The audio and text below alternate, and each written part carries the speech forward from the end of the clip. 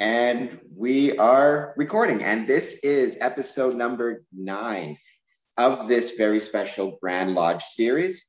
Here today with Brother Dolson. Thank you so much for being here. It's my pleasure, Cameron. I've been looking forward to this. We all recovered back from speaking purgatory, back from... from a little bit of laryngitis. I don't know where it comes from, but still a V.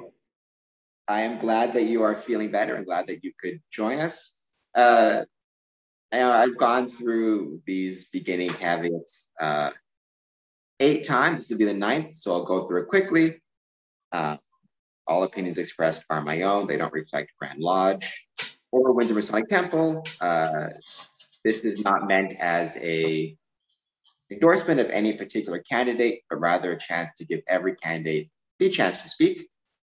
If you are a candidate for Grand Lodge and for whatever reason I haven't managed to find you or get in touch with you, my email's on the bottom of the screen.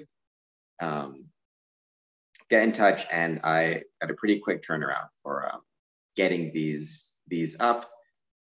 This, as of right now, this episode will be the last in the series of these candidate ones. I am still waiting, though, to schedule a few more.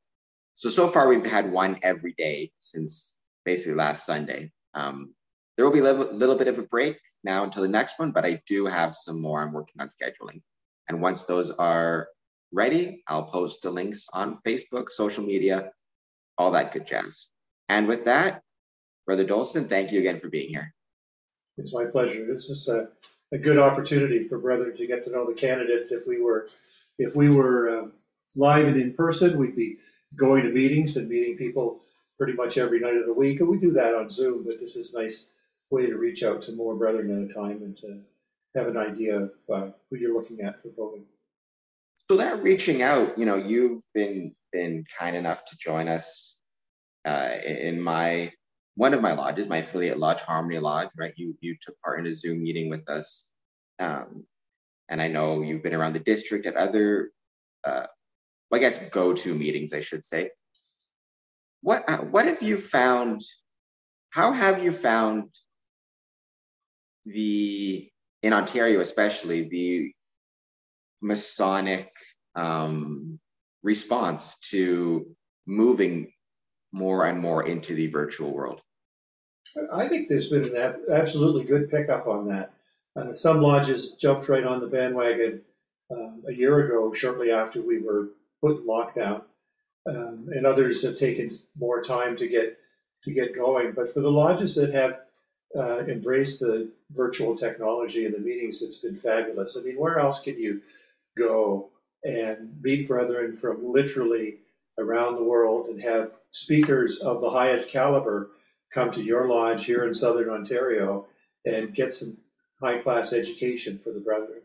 And I mean, Masonry is about education in a big way. I think it's been wonderful. You bring up education. One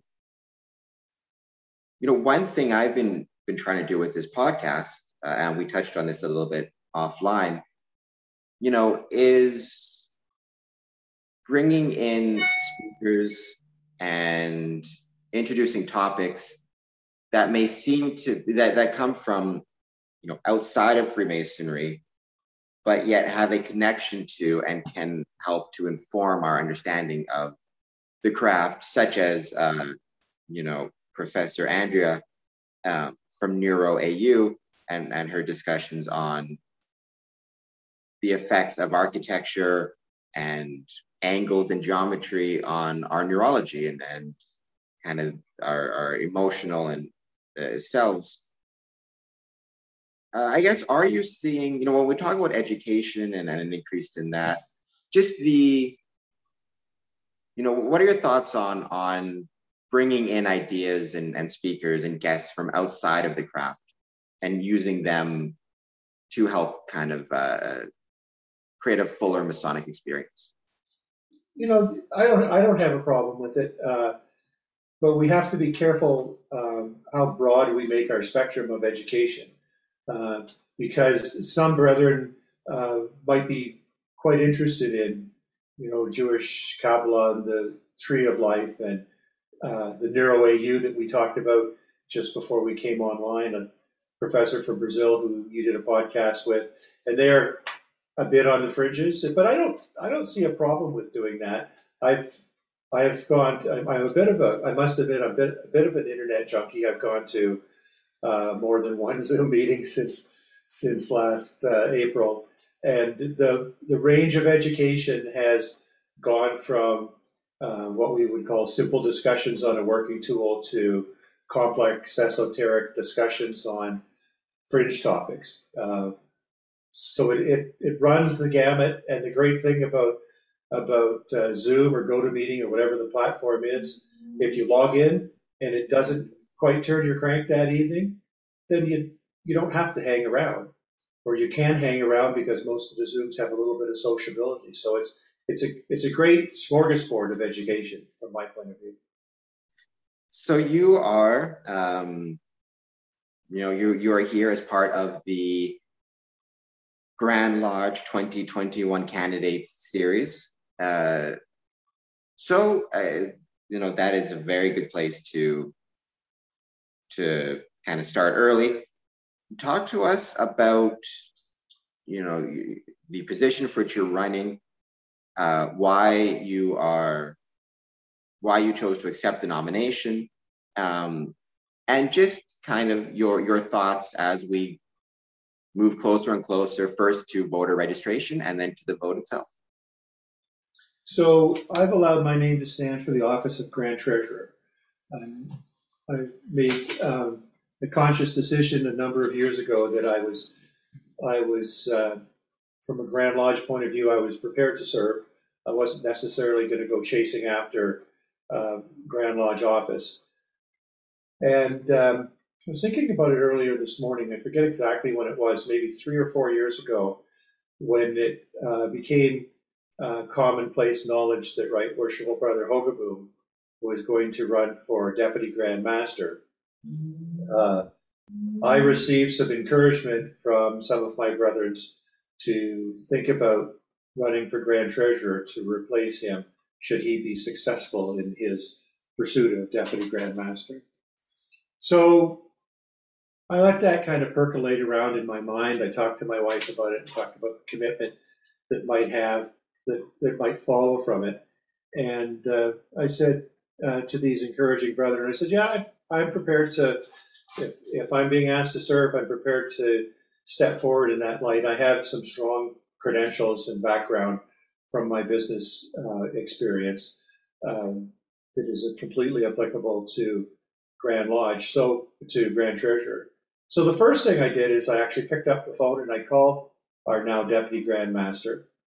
And I asked him in this particular year if he was going to run for Grand Treasurer again or whether he was just going to focus on Deputy Grand Master. And he said that he was going to run for Grand Treasurer again. I guess that would have been 3 years ago maybe now. And I said, that's fine. I have no intention of running against you for Grand Treasurer, but I wanted you to know that I have an interest should you be successful in Deputy Grand Master. And I just wanted to find out if you were going to run this year. So that's kind of what led me to the decision. I feel comfortable with running for Grand Treasurer because of my business background primarily, and the time I spent at senior executive level in multinational business. I may not be a CA, but I'm completely conversant with dealing with financial matters in multiples of the size of Grand Lodge, and I'm particularly interested in strategic and visionary management as it relates to finance. So looking forward and planning. Those are the kinds of things that I think sit well as credentials for my candidacy. As far as the scope of the upcoming election in Grand Lodge, I'm excited to see how this is going to turn out. I mean, there's been discussion about virtual elections in Ontario for Masons in Ontario for some time. And, sometimes necessity is the mother of invention. all of a sudden, boom, we can't get together, right? So we've got to do something. And it was too short a time a year ago to figure out exactly what to do. And our leadership took, in my view, the right decision to let things go another year. But they've spent a lot of time researching the ability to meet virtually. And, when we go to virtual elections this summer, in June and July, the thing that excites me the most about it is that we are now giving an opportunity to every past master and every warden and every master in Ontario to have an opportunity to vote. In the past, it's just strictly been the people, the brethren that can make their way to Toronto for the vote. And there are different reasons why brethren might or might not go to Toronto, distance, cost, whatever. But we all, as past masters, now have an opportunity to vote. And I would like to see 2 to 3 times as many votes this year as we would normally get at Grand Lodge. So that's completely possible because now you and I get to sit in the comfort of our own home and get registered and cast our ballot. Do you have any anecdotal evidence regarding interest this year? Do you, based on what you've been hearing, do you think that we're going to see an increase in votes cast or people attending? I'm hoping so, but I've not heard anything one way or the other to indicate if interest is higher this year. I say that though, these episodes, these podcast series has done well in terms of views. So maybe that's a sign that there is an increased interest or we'll see an increased voter turnout. Yeah, there has been positive and negative feedback in the meetings that I've been at, but the negative feedback doesn't extend itself to say, I don't want to vote online, I want to go to Royal York, right? And the pickup is going to be contingent on how Lodge secretaries communicate with Lodge members over this past few months and the next couple of months, and make sure that all members of the Lodge get the right information. I don't see any reason why it shouldn't be a big pickup because it's so easy. And you used to hear people say, "Well, I wish I could go to Toronto, but I can't for whatever reason," right? Now you can be one of the considerations that they made at the Grand Lodge level, according to our Grand Secretary, I was in a meeting with him. I forget who was hosting it, but Zoom last week, and he said that one of the things they considered was the amount of time that they leave open for voting, and they've left a couple of days open for voting. And one of the reasons why is because it's recognized that we have members in Ontario that travel for work and may not be in Ontario, may not be in North America when it's time to vote, and they've wanted to leave the window wide open. So there's very little excuse to not vote this year. So I'm hoping that there's going to be good pickup on participation. As somebody who is, and you discussed it, familiar with large numbers and working in businesses where you have significant dollars and all of that type of financial acumen, but also just as a Mason, as someone who is has a history in the craft. What are some of your thoughts on the never-ending debate surrounding dues and assessments and the cost of the quote-unquote cost, or at least financial cost of a Masonic membership? The debate every year, and I've heard it since I joined, is whether or not to increase dues and whether or not there will be an effect on membership for good or for ill. I guess, what are your thoughts on that debate that will probably be with us for the next 100 years and the next 300 years for that matter? Cameron, it likely will be, won't it? There's a couple of things that come to my mind. The first thing is that our lodges should be operating on the dues they charge their members. And we have lodges that do a lot of fundraising, and we have lodges that own buildings with commercial tenants, and lodges. The lodge that I belong to here in Norwich owned a building downtown Norwich, and we had commercial tenants. And as long as the commercial tenants were there, everything was well and rosy, right? There was lots of money coming in, and I forget what St. John's used to ask for dues at the time. But when we lost our commercial tenants, then all of a sudden it was very difficult to make ends meet. So our lodge here in town made the decision to amalgamate with two other lodges in Wilson District and now meet in Delhi as part of Three Great Lakes Lodge. But when we ask brethren to pay their dues, we have an obligation to give them something back in return, right? When you go to the grocery store and you give them money, they give you the groceries, right? Well, if we go to lodge, if the lodge asks for $100 in dues, then we have to be able to give our members $100 worth. If we ask $300 a year in dues, then we have to be able to give $300 worth of value. I mean, it's not, nobody sits with a scale and weighs it out, but it's important that the product that we offer at the lodge level be valuable to our members. We provide a serious opportunity for education and contemplation of the mind, right?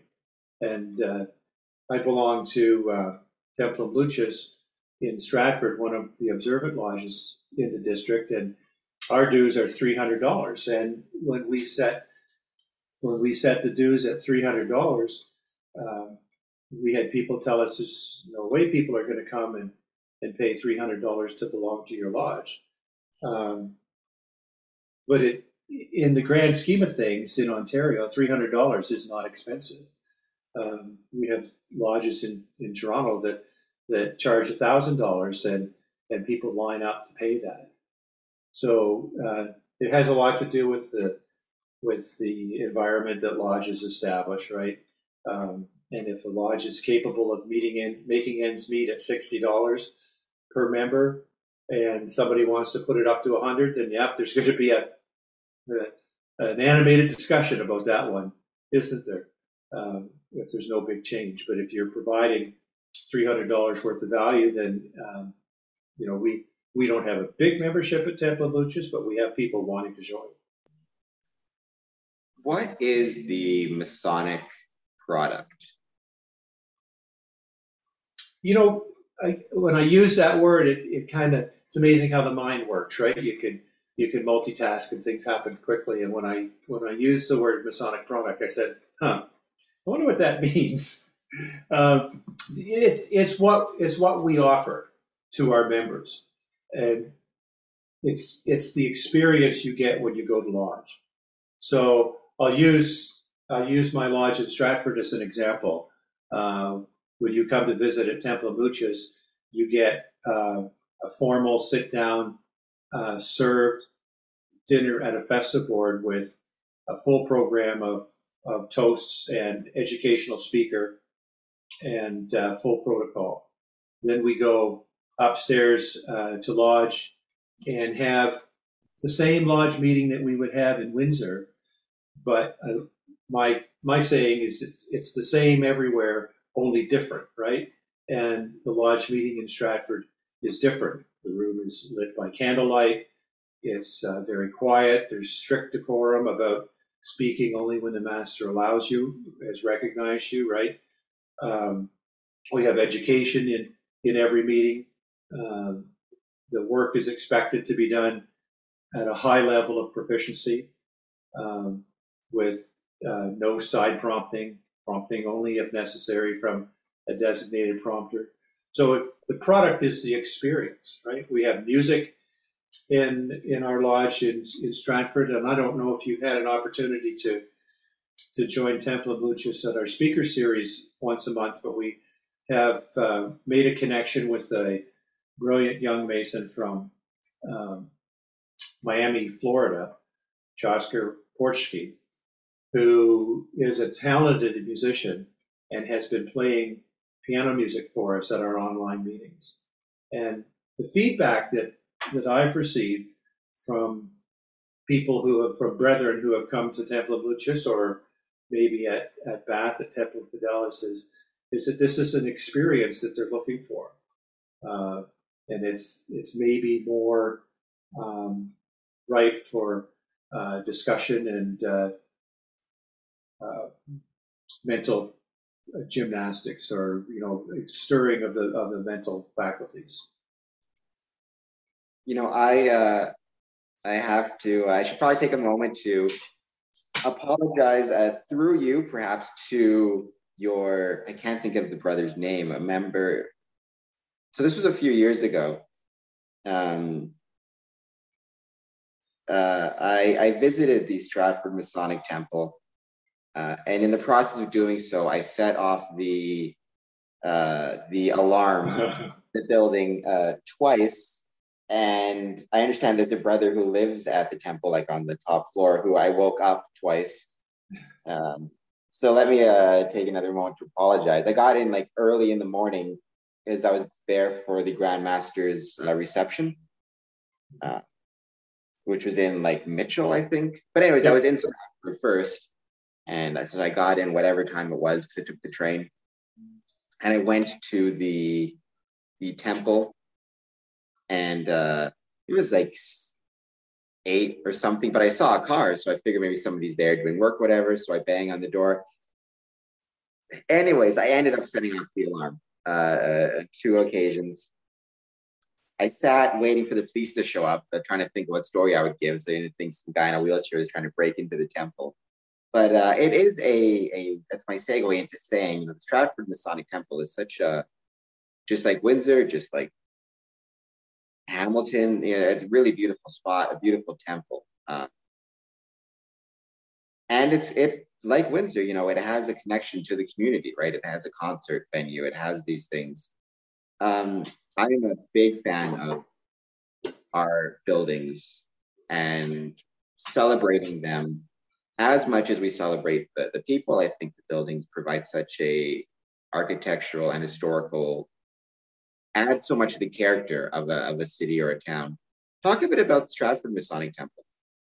So the brother that you woke up is very worshipful brother Stephen Budge, who is a good friend of mine, and I spend a fair bit of time visiting with him and helping him out with some of his chores around home, grocery shopping and so forth. But there's a part of the story of the Stratford Temple that you may not be aware of. It's no longer a Masonic building, and that's a difficult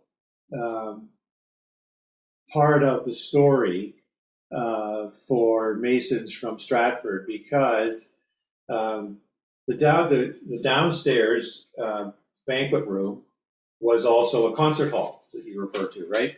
With a full stage and full complex modern sound equipment and lighting, and the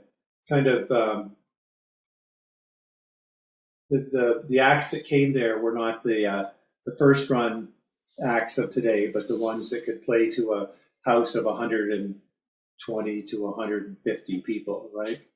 And I've been to several concerts there. Financially, the building was always kind of nip and tuck, trying to make ends meet. And the concert hall had a big part in making ends meet, right?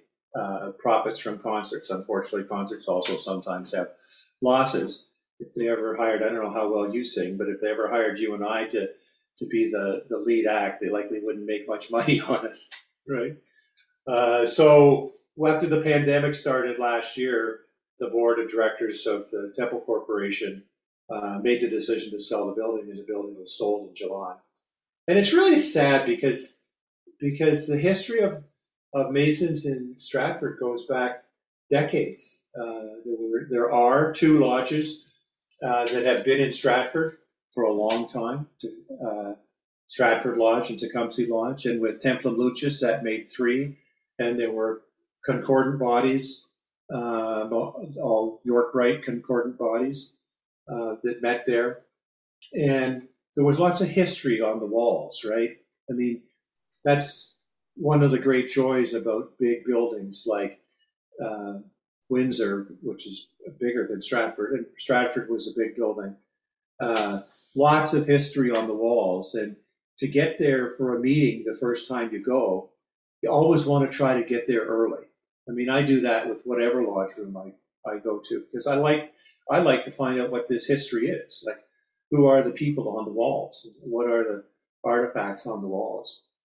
And it was difficult for, in fact, I don't even know how difficult it is because we haven't met in person, but it's been difficult for some members of the Stratford Masonic community to try to move on.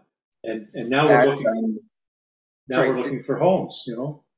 Does that connect back to, that seems like a very good connection to what we talked about earlier, which is as you touched on, right, talked about the importance of having dues at a level that sustains the craft and not relying on, not relying on commercial tenants or outside events or whatever it is to make up the difference. Because as you pointed out, once a pandemic hits, once the dues are something that at least the lodge can control, outside events, third parties, commercial interests, those are just things that really cannot be controlled. And so just like you talked about, right, it's just a good example of the necessity of maintaining your dues. Yep, absolutely. And has there been any talk with the new owners of the building in terms of maintaining some of the Masonic character of the property? I'm thinking of, for example, Oriental Lodge or Oriental Theater in Chicago, which is in the Loop. It was originally a Masonic temple, built in the 1920s, as they all were, or many of them were. Even though it's no longer owned by the Masons, it's now Oriental Theater. It's kind of one of those Chicago landmarks. They still maintain a lot of the Masonic, the square and compasses are on the front facade. And when people go in for a show, there's mention of the history of the building and of its beginning as a Masonic temple. So credit to both I would imagine it's the Grand Lodge of Illinois, but also the Oriental Theater for making sure to maintain and recognize the Masonic history of the building, even in 2021, 2020. And so I'm not sure what the new owners of the building are going to do with it, what their specific plans are. Of course, if we hadn't been dealing with the pandemic, we likely would have already seen what they wanted to do. It won't be used as a lodge building anymore. There's not an opportunity for the lodges to meet there anymore. That was made clear. So all of the Masonic furniture and paraphernalia that was movable has been moved and is currently in storage. But there are definite Masonic touches to the building that will stay for however long. I mean, one of the most prominent that I enjoy seeing, I was in Stratford just on Thursday and drove by the lodge building. In 2014, there was a cornerstone laid for an addition that the Temple Corporation put on to make the lower hall more useful for entertainment. And it's the square and compass with 2014 right in the brickwork, and in behind is a time box. And that cornerstone was handcrafted by Brother Stephen Budge, the one that you woke up out of bed. And that history will be there likely forever. I mean, there's whatever forever means, right? But there's no reason to take it out. People know the building as the Stratford Masonic Concert Hall. So yeah, and my for whatever it's worth, not that I have any say in anything, but to the new owners, and also to the Masons, in and around the Stratford area, the that history and that Masonic character, it adds a great deal to a building, whatever its current use is, right? It really does bring something special to the building. So when you are passing by it, or if it's being used for something, it never hurts to mention that history. Like I said, Oriental Theater in Chicago, it does it, and it's something that just adds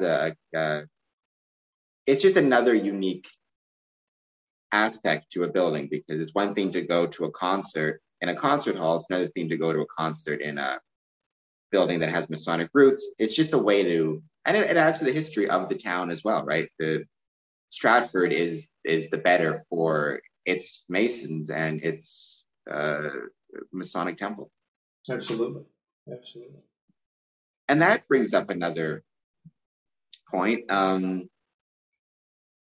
So there's the Masonic product in the sense of what Freemasonry provides to its members. But what about the things that Freemasonry provides to its communities? That's been kind of a hobby horse I've been on lately. There's a lot of economic and community benefits that a Masonic temple and a Masonic lodge in particular brings to its community. Even something as simple as, the need for catering 2 meetings a month in normal times can be of great assistance to a local business, to a smaller restaurant, going out after lodges, doing events. I just, there's what Freemasonry provides to its members, but can you talk a bit about what, in your opinion, a Masonic lodge provides to its community? Well, from my experience, there's a variety of things that the lodge provides to the community. I mean, there are simple things like catering, right? If the lodge is meeting on a regular basis and is doing a festive board or having a light lunch afterwards, that has to come from somewhere, and there are caterers in every community. The lodges that I belong to tend to use local caterers as much as possible. One of the things that some of the lodges I belong to have been involved in is supporting the youth in the community, and through scholarships and bursaries at the public school level and the high school level, and doing that visibly, in the sense that it's when it was here in town, it was St. John's Lodge number 104 presenting a bursary at the high school. Our lodges all participate in the fabric of the community, and one of the ways they do is by participating in cenotaph services on Remembrance Day every year. The cenotaph here in Norwich, where I live, is just a block and a half, 2 blocks from our house, and my wife and I would go down and attend the services. And some years I've been asked to place the wreath on behalf of the Masons. And I think something that we do for the communities where our lodges are situated is we help to elevate the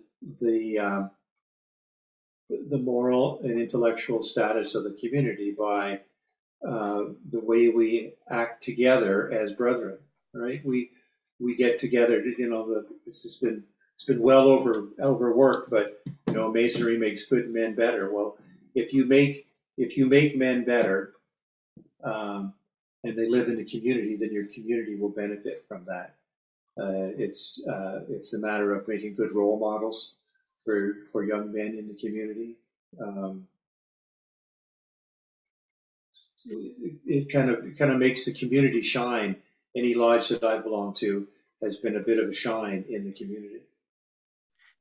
So I'm a very stupid person. So for this next question, you'll have to use small words if you know anything about this. This is just something, and as someone who's been involved in, we're running for Grand Treasurer, been involved in finances and businesses. This is something I've been trying to research, but I'm not smart enough to figure it all out yet. Cryptocurrency, or more particularly,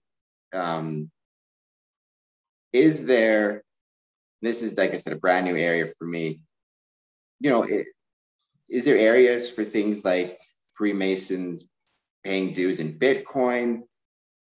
Is it ever possible for Freemasons or Grand Lodges to look at like an ICO? Or I did find one website, but I'm not smart enough to know if it's legit or not, where there's like a Masonic ICO out there, but I don't know if it's, I know very little about this stuff. It just seems like every other day I hear something with cryptocurrency popping up. I'm just curious about what, if any, connection there is or could be between Freemasonry and cryptocurrency. Even something as simple as, setting it up so that dues can be paid by a cryptocurrency instead of quote unquote conventional dollars. I mean, I know several brethren in Windsor who discuss and invest in cryptocurrency. It just seems like something that is growing, or at least the hype around it is growing, but I don't know enough to know how legitimate any of that stuff is. Well, I have to admit that I know very little about cryptocurrency. All right, well then you and Did I just go away? No, I got you. Hang on a second.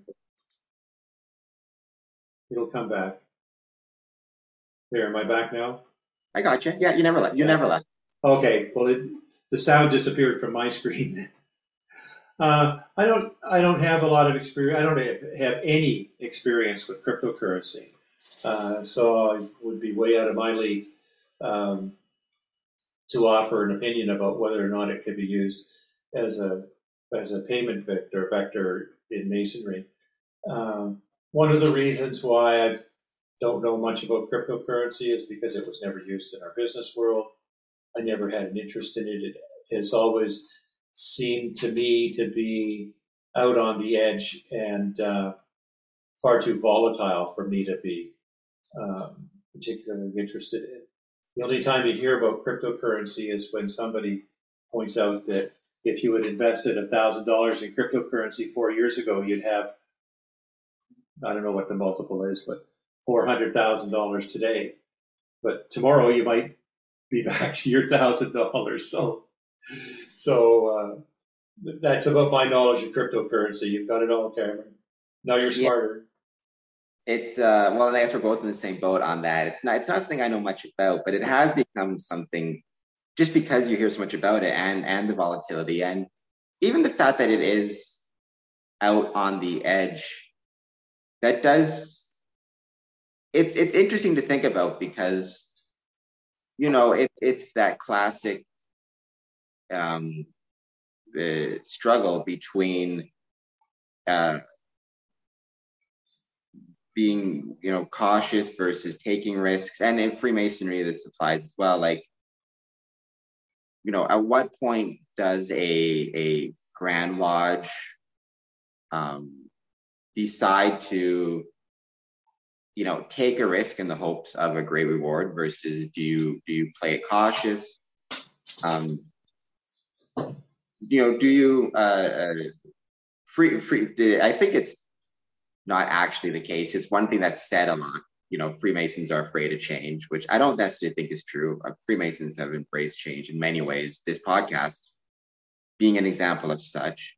But I do sometimes wonder if whether it be at the Grand Lodge level or the Lodge level, we can be a bit too cautious at times. Again, classic example, going back to the start of this conversation, is dues, right? Being so scared of being so cautious about raising dues because we're concerned that we're going to risk losing members, that, dues never get raised to a sufficient level. And cryptocurrency just seems like potentially another example of something that, while risky, could yield rewards, potentially. And I say potentially as, again, somebody who knows very little about it. It's just something I've grown interested in.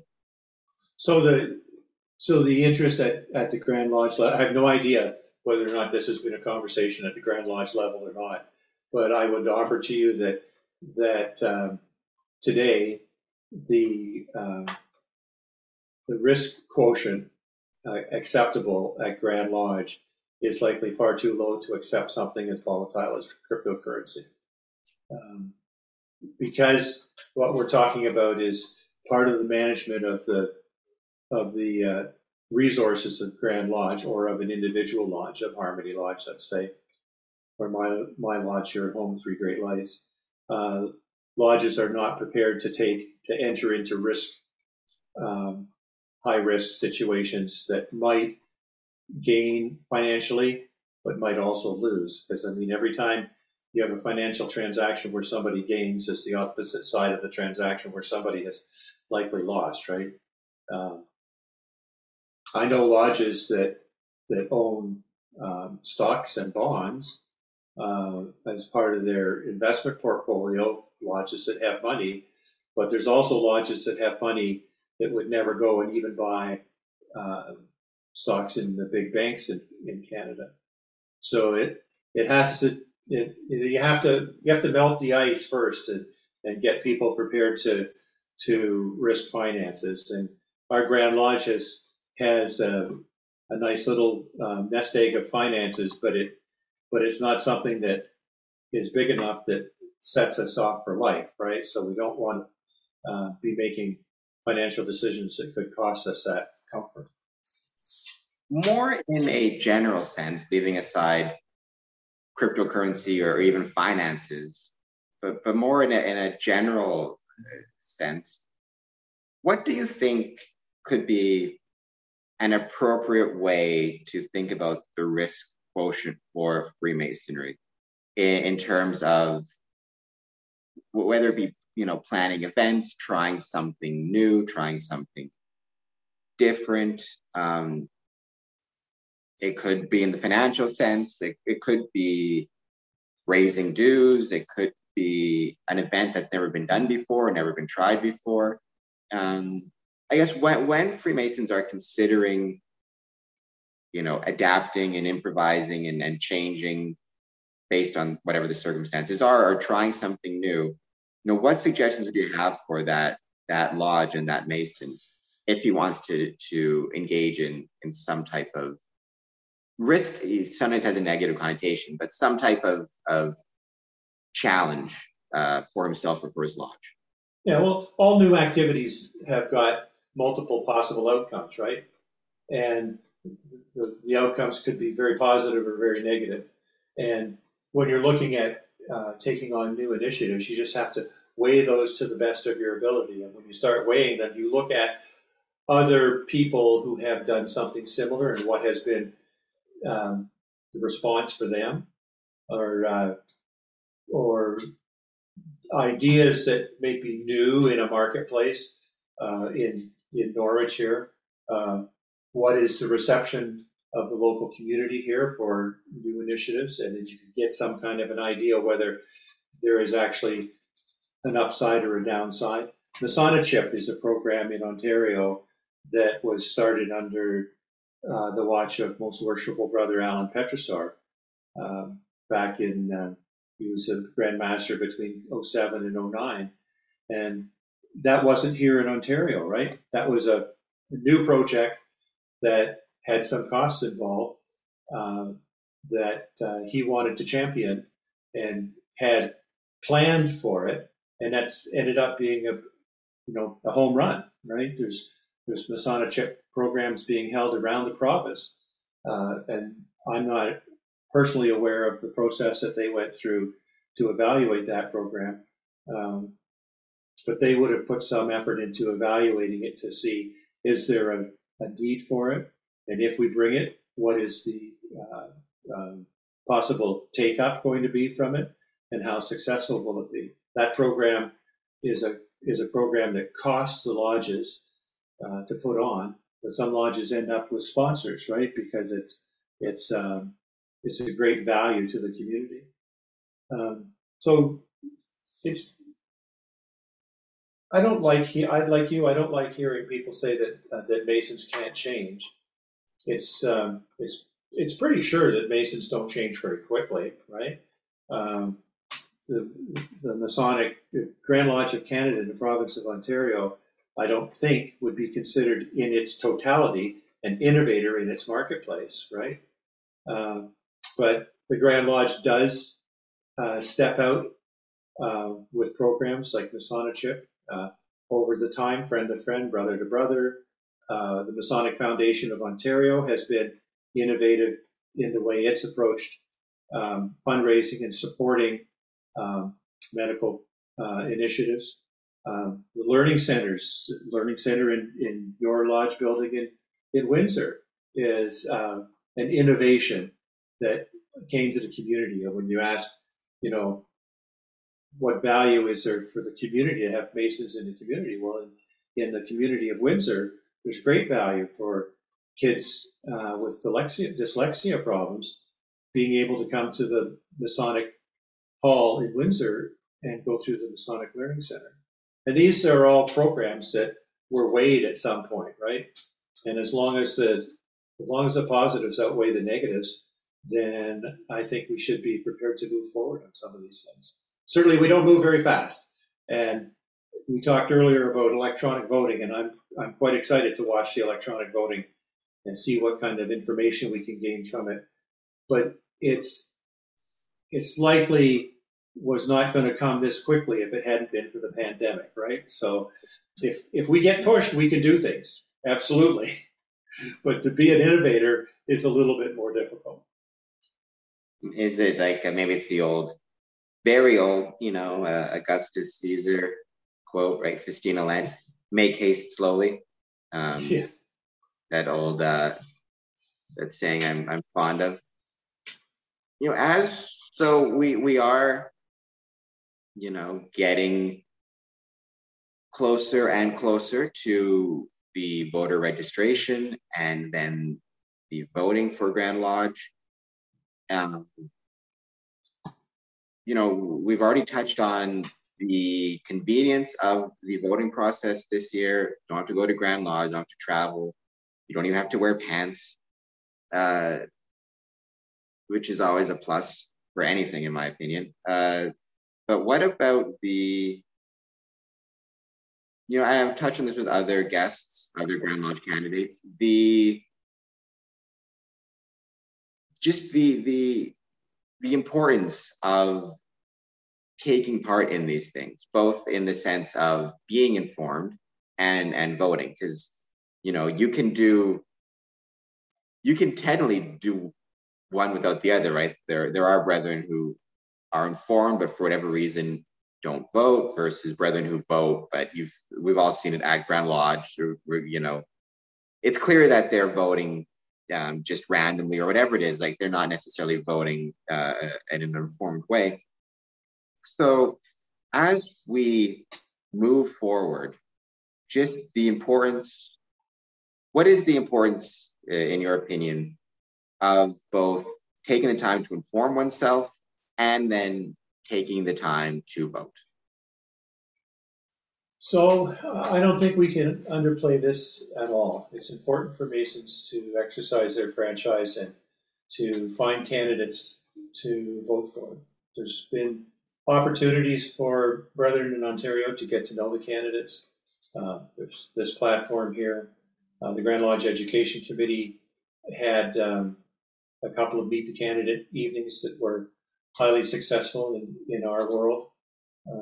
The Hamilton Past Masters and Masters Association had a similar Meet the Candidates Saturday morning at their annual meeting. If you want to know about the candidates, you can go to the Grand Lodge website and go on log into the members area and go under the recent tab, and you'll find all of the Masonic information sheets on the various candidates that are running for Grand Lodge. So there shouldn't be very many excuses for brethren to say they haven't had an opportunity to find out about these brethren that are running. The other thing you could do is you can contact them. I mean, people can contact me. People can contact other candidates and have conversations. But it's important that we get involved in the process of electing our leadership in the sense that we need people at the Grand Lodge level that are skilled to take on the management of Grand Lodge. Grand Lodge is trying to be a progressive organization by moving through this pandemic and getting into the electronic age. We need people that can lead that. We need people that can lead the various initiatives that are providing support for lodges. And we have Masons in Ontario that have the skills to do all these things. We have Masons in Ontario who are experts in their business world at websites and computer support, right? And we need to have those people helping at our Grand Lodge level. So it seems to me that we need to be able to provide more information from Grand Lodge to our membership about our daily operations, and we're getting that through the communiques that come out. But the membership need to be taking on their responsibility, and their responsibility is to get to know the candidates and to vote accordingly. And for those brethren who are not yet able to vote, especially, really new members who maybe don't even have an understanding fully of what terms like Grand Lodge and communication and Grand Treasurer and aren't even necessarily sure exactly what they mean. How important is it for both a lodge to take the time to speak to these newer members about these terms and these things? And how important is it for these newer members to kind of pay attention to the Grand Lodge, to the candidates and the eventual winners, and even though they can't vote yet, to take the time to acquaint themselves and learn about what these things are and what they all mean and what the process is? I think it's super important. In my world, I've always been somebody who's been interested in the environment around me and how things work at the level that I'm at and at the levels around me. Lodges are supposed to take the proceedings from Grand Lodge and read a portion of the proceedings at every meeting. Now, you can likely think about the lodges that you visit and how many of them actually do that. But one of the benefits of being able to do that would be for the younger members to learn about, get a glimpse into Grand Lodge.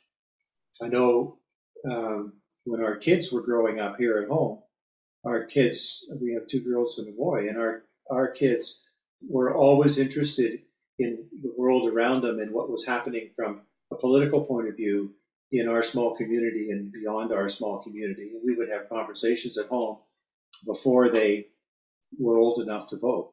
So it's a bit of a two-way street. We had to provide that information and they had to have a thirst for more knowledge.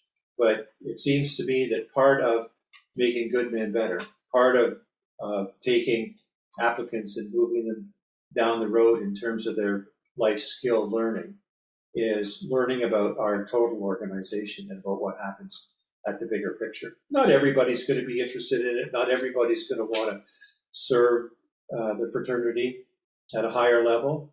But becoming master of your lodge is serving, right? Working through the chairs of your lodge is serving in the same way, just at a different level than elected office at Grand Lodge.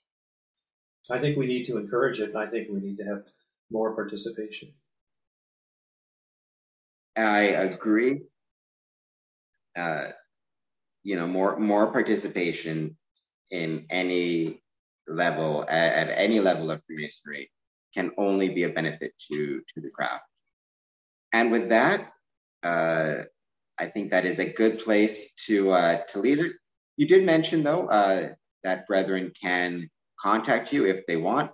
So throw out your contact info should any brethren want to talk to you more about I suppose your candidacy in particular, but I'm sure you'd also be willing to discuss Freemasonry in general, because you certainly have a wealth of knowledge you could provide newer and more experienced Masons. Absolutely, thank you. Yeah, the easiest way to get hold of me is to send me an email. And my email is simple. My name is Neil Dolson, and my email is neil@dolson.ca. And I can't make it magically appear on the bottom of the screen. Maybe I can. I'll see what I can do. But maybe you can do that for me. Yeah, Neil at dolson.ca. Yeah. I can throw it in the description of the video as well. So if you head down to the description, you'll see it there too. Perfect. Thank you. I'm getting better at this. Remembering to tell people, if you're enjoying the podcast, there's a like button, there's a subscribe button. You can leave a comment. You can support the podcast on Patreon if you want to send any money my way. You can send me Bitcoin if you want. I don't know how it works or how I could access it, but send me a link and I'll see what I can do.